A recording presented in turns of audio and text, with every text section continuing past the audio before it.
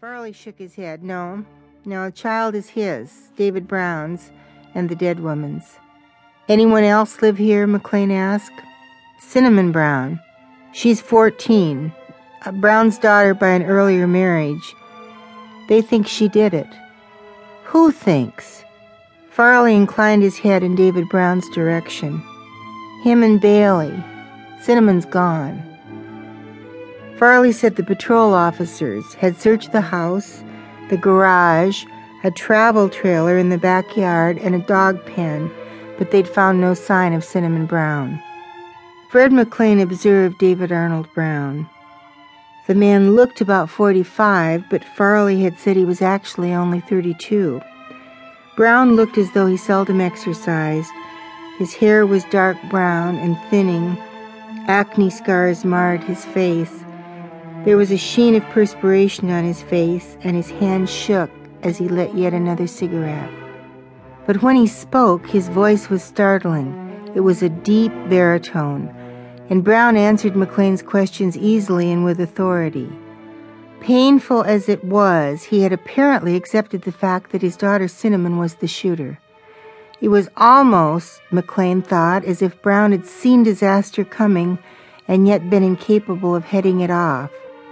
Brown explained that he lived with Linda and their 8-month-old baby, Crystal. Linda's sister, Patty, lived with them too because her mother was a chronic alcoholic. And Cinnamon? Asked McLean. Well, Cinnamon's mother and I were divorced 10 years ago. Cinny's been back and forth between us. She's been with us this time since sometime last fall. The picture Brown painted of Cinnamon was of an angry girl who did not fit in with the family and who resisted her father's attempts to get help for her.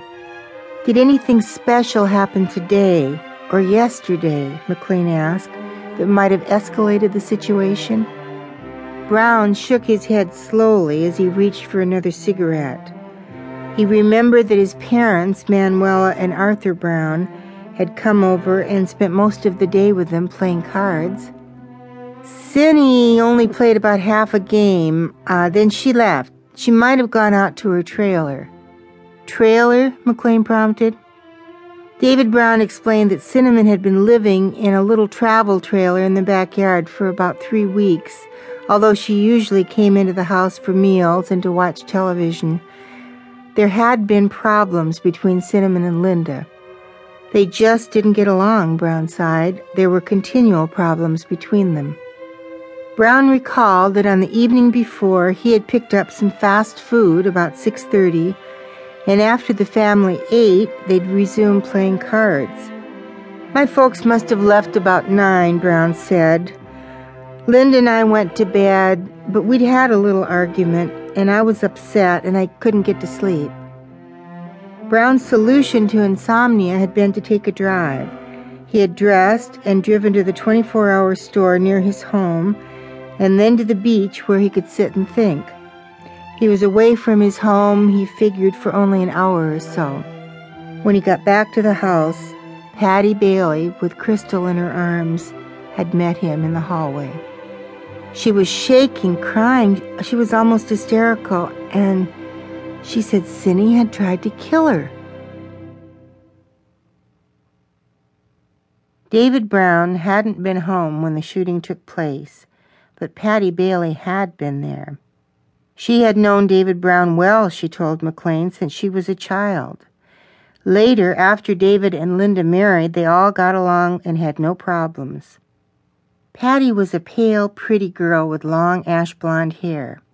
She was small, but she had wide shoulders and hips and full breasts. She spoke softly, shyly, as she tried to orient McLean to the rather unusual makeup of the household. According to Patty, Cinnamon became very rebellious and sarcastic toward Linda and David in January and February, and Linda, who was usually so patient and kind, had made Cinnamon stay in the trailer. She had slept inside on the night of the murder and the night before. Patty remembered, Cindy asked me if I minded if I had company and if she could sleep on the cot that rolls out from under my bed. I said, fine.